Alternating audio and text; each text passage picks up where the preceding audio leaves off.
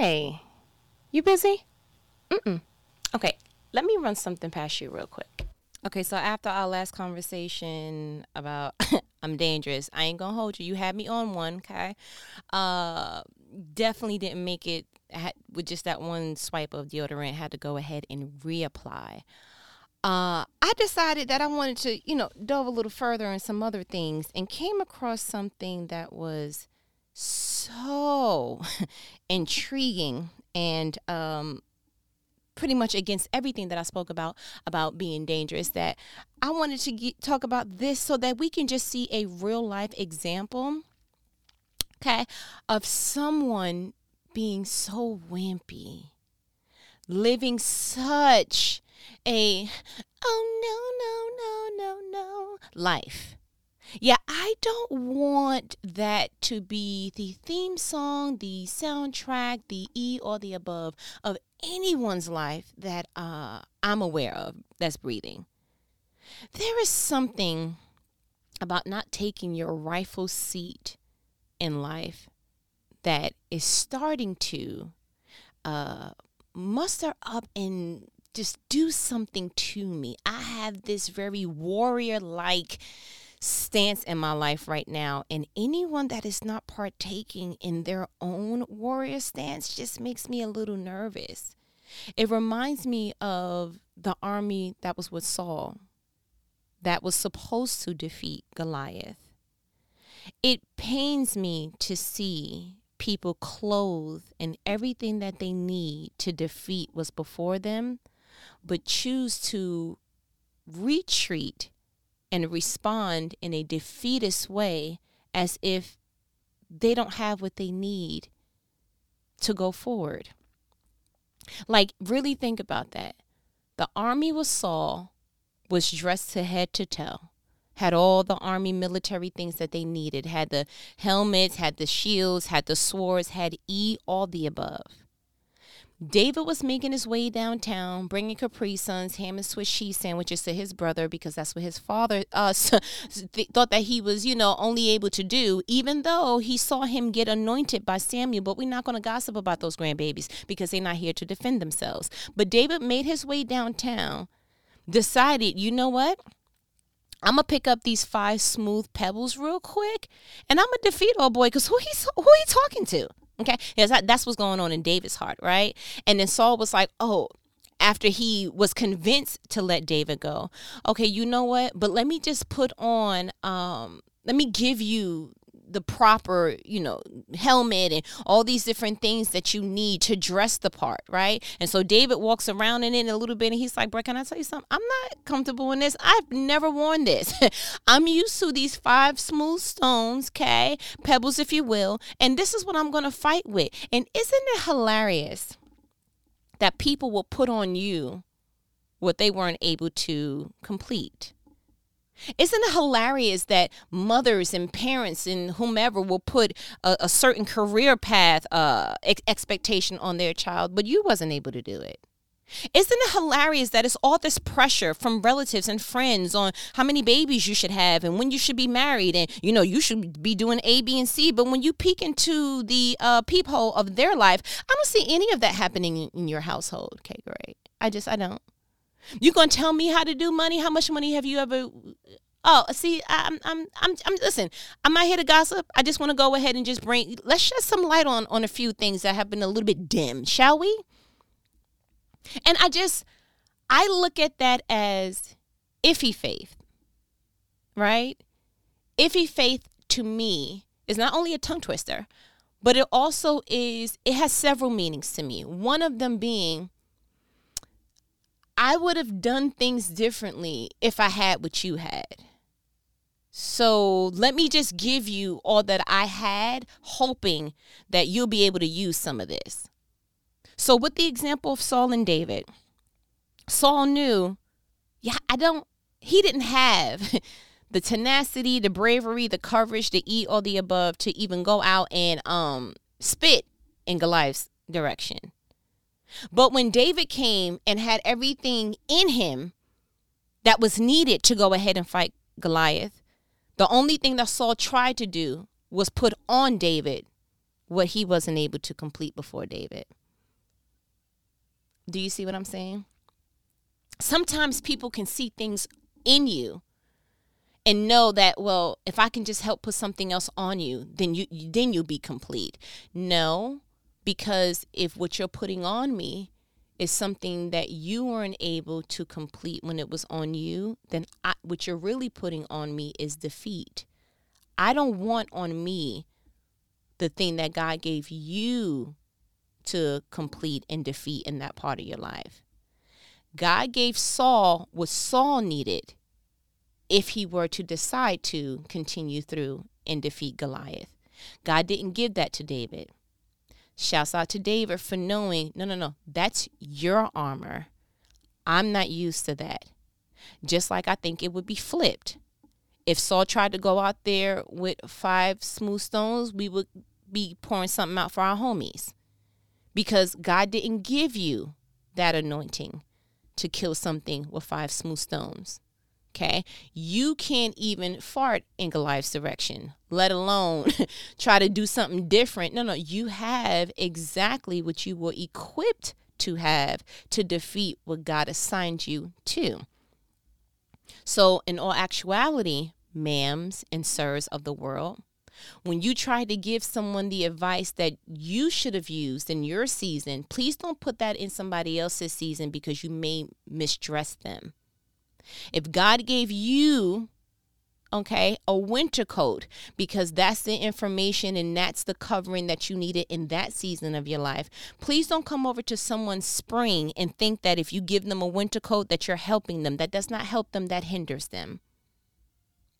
Iffy faith. If I were to use this when I was supposed to use this, then I would have had a different outcome. So because I didn't use this when I was supposed to use this, now I'm going to give it to you. No, this is not hand-me-down season. This is not something old, something new, something blue. No, thank you. Okay, great.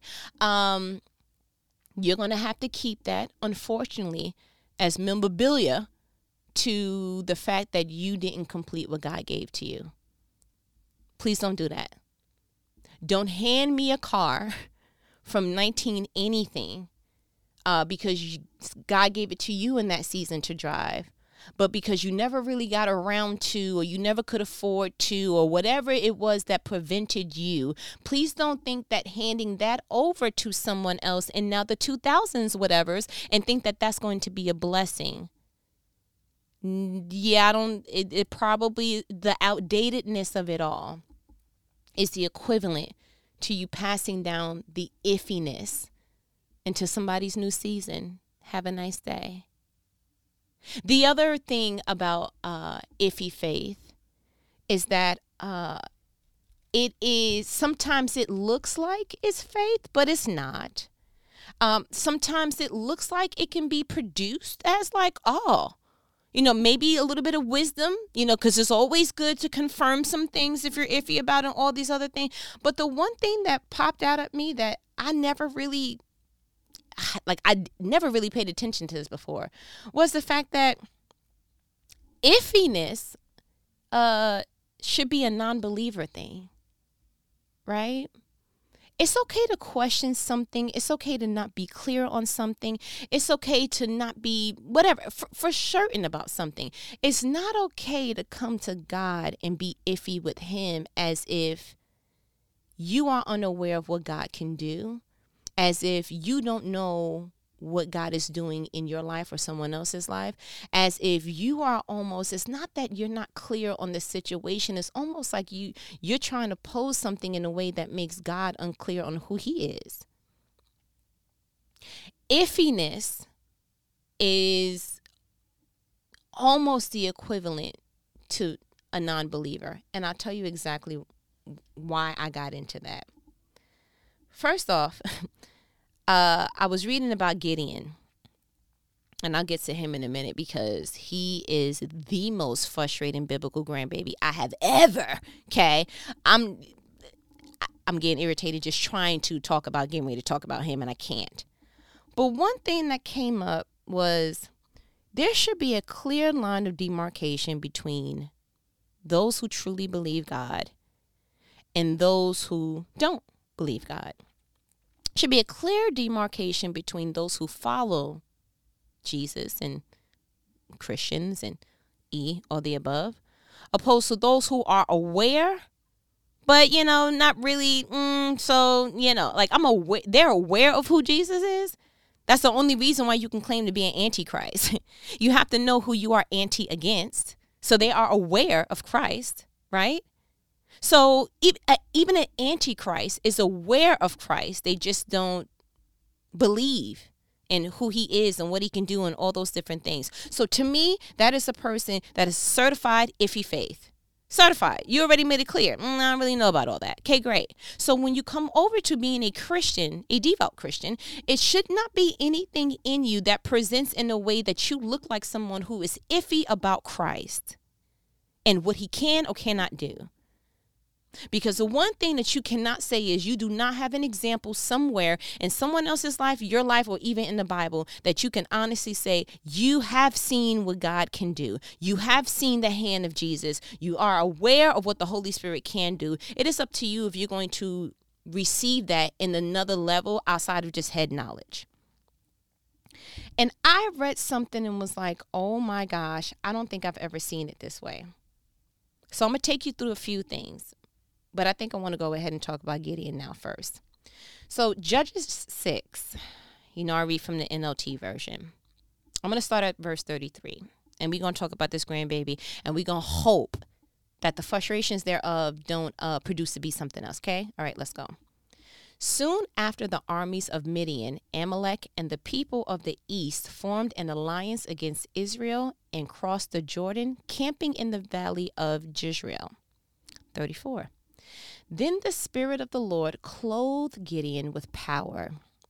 He blew a ram's horn as a call to arms, and the men of the clan of Abzir came to him. 35. He also sent messengers throughout Manasseh, Asher, Zebulun, and Naphtali, summoning the warriors, and all of them responded. 36. Then Gideon said to God, if you are truly going to use me to rescue Israel as you promised, 37, prove it to me in this way. I will put a wool fleece on this threshing floor tonight. If the fleece is wet with dew in the morning, but the ground is dry, then I will know that you are going to help me, rescue Israel as you promised. 38. And that is just what happened. When Gideon got up early the next morning, he squeezed the fleece and wrung out a whole bowl full of water. 39. Then Gideon said to God, please don't be angry with me, but let me make one more request. Let me use the fleece for one more test. This time, let the fleece remain dry while the ground around it is wet with dew. 40. So that night, God did as Gideon asked. The fleece was dry in the morning, but the ground was covered with dew. I'm going to go back to 36. Then Gideon said to God, if you are truly going to use me to rescue Israel as you promised, 37, prove it to me in this way. Let me explain to you why that whole sentence is an oxymoron. If you scroll up a little bit above, to verse 34, because he just said that in verse 36. In verse 34, it says, then the Spirit of the Lord clothed Gideon with power. Other versions say the Spirit of the Lord came on Gideon. The Spirit of the Lord came upon Gideon. But what's real clear is that God put something on Gideon. He pretty much supersized him. He's like Mario Brothers. He gave him the star, and he blew a ram's horn and as a call to arms. And the men of the clan of Abzir came to him. He also sent messengers throughout Manasseh, Asher, Zebulun, and Naphtali, summoning their warriors, and all of them responded. Let me explain something to you. The litmus test to you knowing that God is with you is that it produces fruit you could have never done by yourself. Again, the litmus test to God being with you is that it produces fruit that you could have never done by yourself. Sir, I don't know how big that horn, a ram's horn was, but it wasn't enough for you to boom, blow into it and then have almost half of, I don't know how big it was, but a lot of the clans know exactly what needs to be done. Something came over you to have power to then go ahead and produce some stuff to have an outcome that you're like, whew, because you know how I know that you knew that God was on you? Because the very next verse after the results were clear, you said in 36, Gideon, then Gideon said to God, if you are truly going to use me to rescue Israel as you promised, pause. How did you know that? How did you know that? How did you know that he was going to be using you to rescue? And then you added in the oxymoronic statement of as you promised. So anything in 36 on is a slap in the spiritual face of the heavens because you knew a couple of verses ahead, I know that couldn't have been me. I don't care how much you lift in the gym, which you just lifted up, you couldn't have did it by yourself. I don't care how much you are used to doing A, B, and C. You should be clear. You know what? I really don't think that was me just now. You should be clear on that. And then, not even that, prove it to me in this way. I will put a wool fleece on the threshing floor tonight. If the fleece is wet with dew in the morning, but the ground is dry, and then you go through all these different things of make the fleece wet and then make the ground around it dry. And so God goes ahead and he humors himself by answering you. And so then 39, then Gideon said to God, please don't be angry with me, but let me make one more request. That shows me that Gideon was more aware of how doubtful he was, how iffy faith-like he was, that he knew God can possibly get frustrated with me to the point that he can let his wrath just go ahead and just out me. But even in that, I'm going to be more aligned to my lack of faith than I am to the fact that I know what God can do. He pushed through being scared of asking, because I know if I ask him again, something probably is going to happen to me. But even as scary as that was, you still overrode that and let your iffy faith shine through. I see your iffy faith shining through.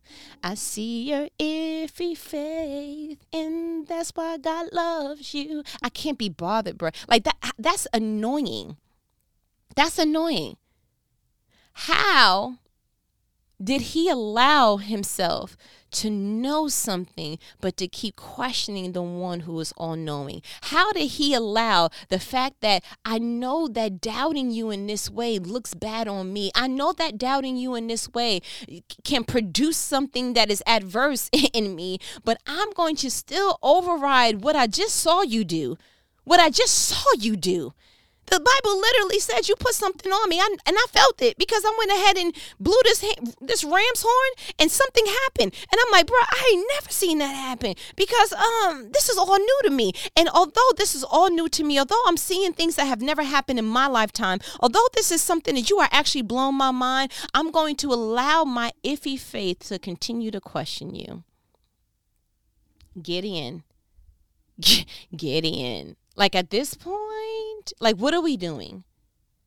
What happens when you know better and you should be doing better, but you are so consistent in not doing better that it just equates to iffy faith? Why be more aligned to your iffiness? I would rather you just shut up. I'm talking about assume the position of the shut up. Let the spirit of the shut up consume you. Oh, can I get an amen right there? I'm talking about I need you to seal it, okay? And I would rather you just be a silent bystander. Just watch what God is doing, but you have the most important role. Shut up is what I'm trying to say to you. I am offended. I'm offended. I'll ask God what he felt at a later time. That Gideon even allowed himself to produce two different, like, why are you testing someone that should never be tested? Why are you asking someone to prove himself when you don't even really understand the power that you have? Like, why would he dare use you? Because you even was like, why you want to use me, sir? Read your Bible. Why you want to use me, sir? My family's the lowest of the lowest. And even in the lowest of the families, I'm the lowest within the family. And like, there's no reason why God would have wanted to use you. So what were you doing? Were you trying to self-sabotage that situation so that he could see how low and how iffy faith you are? So that he can just say, you know what, you're right, I can't use you. And so that all along in your heart, you could say, see, I told you, with your own self-doubt. Yeah, I'm never going to be able to understand. That don't make no sense to me. I mean, at some point, be 100 with yourself enough to really ask yourself, like, yo, do I really believe this? And if you don't, go about your business. And if you do, don't waste God's time to the point that you want to keep asking questions so that he can agree to the way that you see yourself. Don't ask God to put on your lens. You ask God to put his lens on you, and that's how you live your life. Do you understand that? I'm not screaming at you, just being a little assertive, okay? Matthew 8 is what I want to bring you next, okay? Because we're going to move right along because I don't want to argue. I want to show you something still in that whole iffy faith thing. I'm going to read, let's just read from the first verse. Large crowds followed Jesus as he came down the mountainside. Suddenly, a man with leprosy approached him and knelt before him. Lord, the man said, if you are willing, you can heal me and make me clean. 3, Jesus reached out and touched him.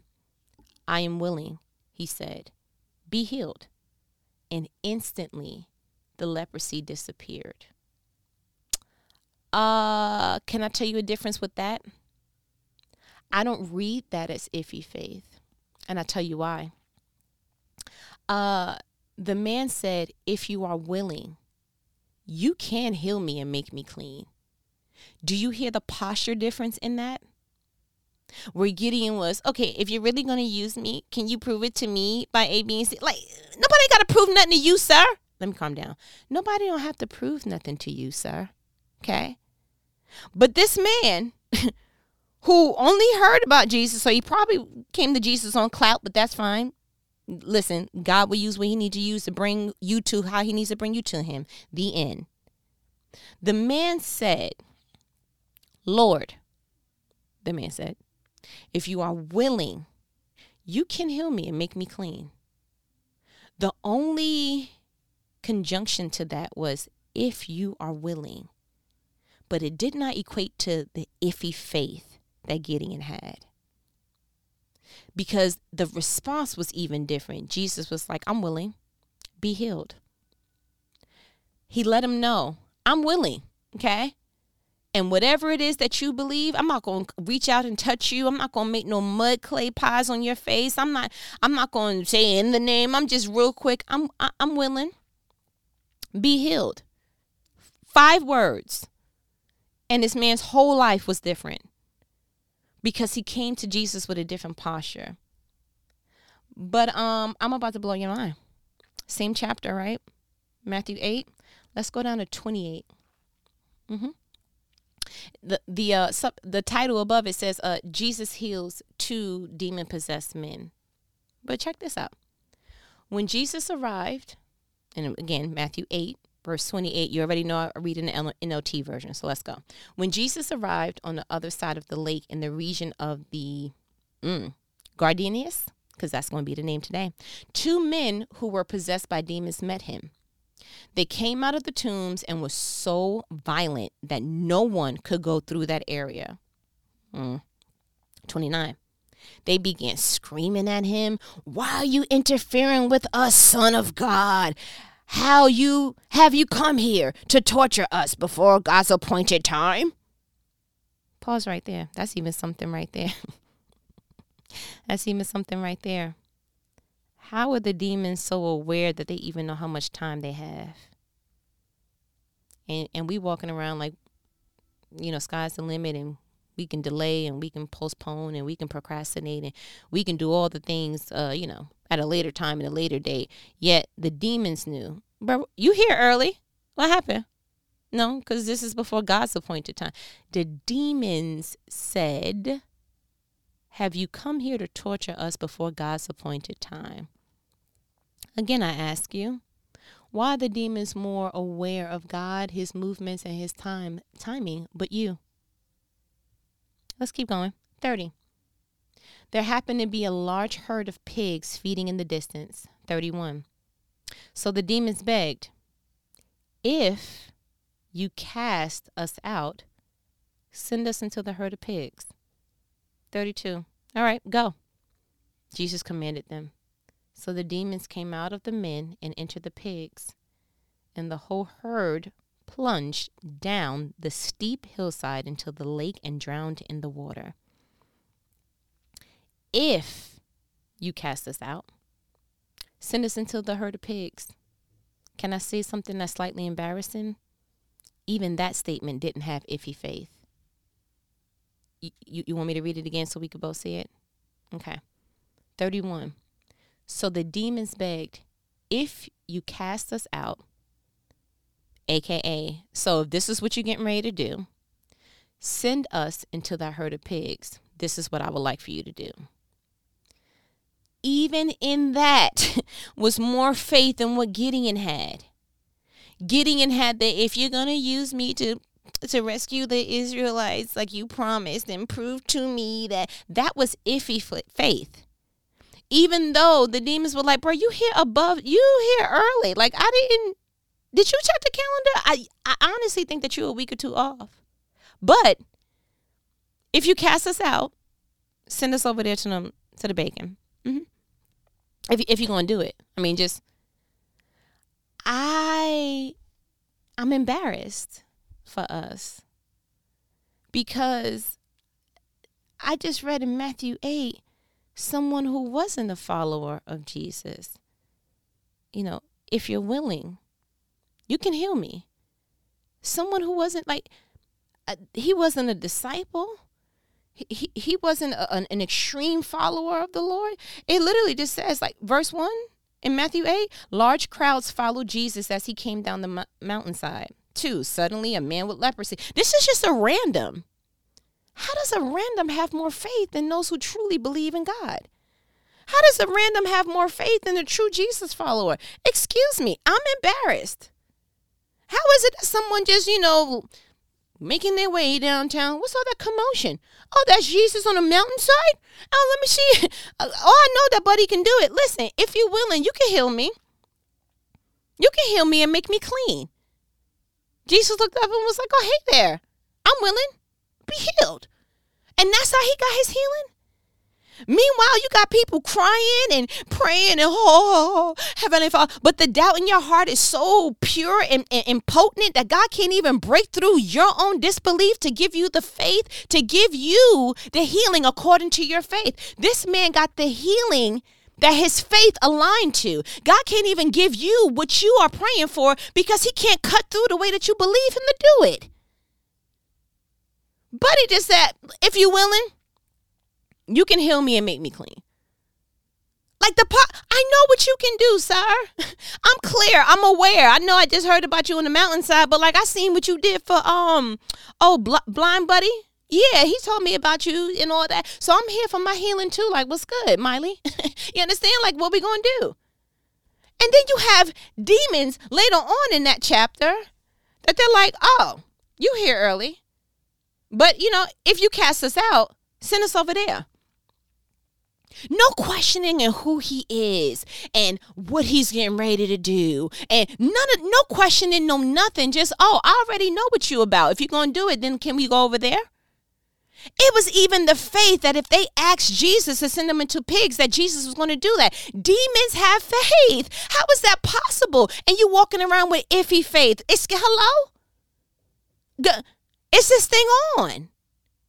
You feel me? Listen, let me explain something to you. I'm not competitive, but I'm competitive. You understand? And it's a lot of things that I'm cool with. I'm not cool with being a loser in these streets, and I'm not okay with a demon or somebody who don't really have a relationship with Christ having more faith than me. Everybody can have a nice day if that's where I fall. I'm not. I want to be A++.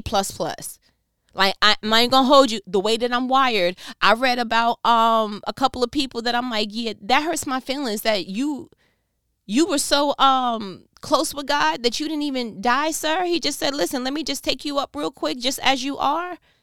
Like, Stephen, like, God loved you that much. Like, wait, Moses, you the only person that God buried? Like, how come he?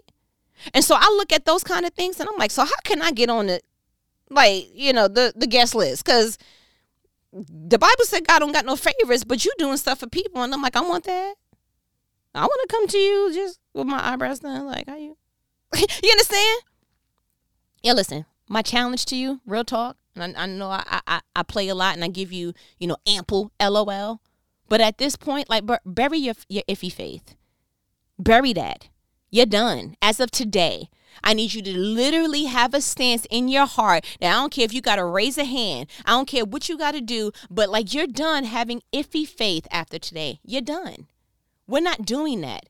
You're not going to read this book. You're not going to hear no more sermons. You're not going to read nothing else where that's confirmation to me. Stop walking around like you don't really understand the power that Jesus has, the power that God has, the plan that God has over your life. You're not going to walk around with if you're going to use me, then can you prove it? God don't have to prove nothing to you. And it's a shame that everybody else knows that but you. Do you understand that? I need you, challenge, okay, I need you to just get that underlined, to dismantle whatever makes you Gideon in the spirit.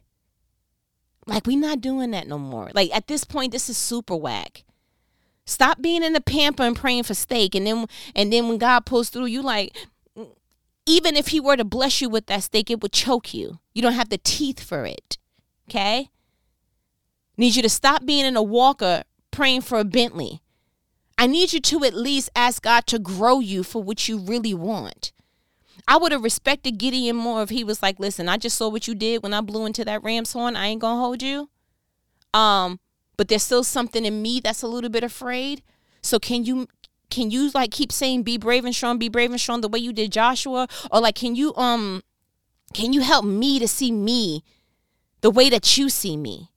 Because the way that I see me, I still see me as the lowest of the family, and then even the lowest in the family. Like, I still see me small. But the way that you getting ready to do this big thing, can you go ahead and grow me in that area so that I can align to how you're getting ready to use me? Because I don't want to be the hindrance. I don't want to be the cinder block to the thing that you are getting ready to do. I would have respected Gideon if he did that.